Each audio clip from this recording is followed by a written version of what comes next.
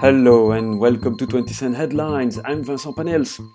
New Pharma inaugurated a new distribution center in Liège. The e-pharmacy is part of the Colruyt Group and it continues its expansion. The new distribution center is quite impressive, with room to grow, robots and many jobs to provide still, about 40. This should help with the national and international growth of New Pharma, which continued after the boost it received during the pandemic.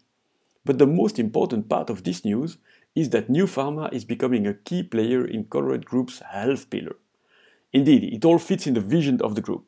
The idea is to create and implement synergies between the group's different services and store formats to facilitate access to preventive healthcare for all citizens in a specific simplify, empower and connect policy. In other news, there is a new partnership between Takeaway.com and Carrefour Belgium. The home meal delivery platform will for the first time also offer and deliver supermarket products. It is part of a test and it will be done via the Carrefour Express Anspac in Brussels. Customers will be able to order more than 500 items, ranging from fruits and vegetables to skincare products. The test is of course made in an urban setting and it will be interesting to follow up on the results in a couple of weeks. Retailers also help in the fight against breast cancer. Delhaize is again partner of the Pink Ribbon Initiative. It's been a partner for already 7 years. And in the coming days, customers of Delhaize will be able to support the association fighting breast cancer by exchanging loyalty points, buying a special edition of Murray's chocolate, or buying pink ribbons from Think Pink. Carrefour is also supporting the initiative. On its side, it's renewing its Rounding Up Solidarity concept. From 1st till 16th of October, customers will be encouraged to round up the total amount of their purchases to the nearest euro. The profits will go directly to the Pink Ribbon Association. I know it's a Cial year, but there is news from Anuga, the other world's leading trade fair for food and beverages. Anuga and Innova Market Insights have announced an enhanced collaboration and new initiatives leading up to the Anuga 2023.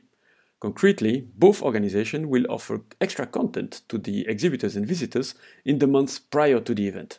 So you can expect content about food trends, category insights, key topics such as halal, kosher, organic, or even private label. How will it happen? Well, via specialty fair web pages, of course, but there will also be a regular blog of Anuga in collaboration with Innova, and a series of co-hosted webinars has also been announced. And that's it for this week 20 Cents Headlines.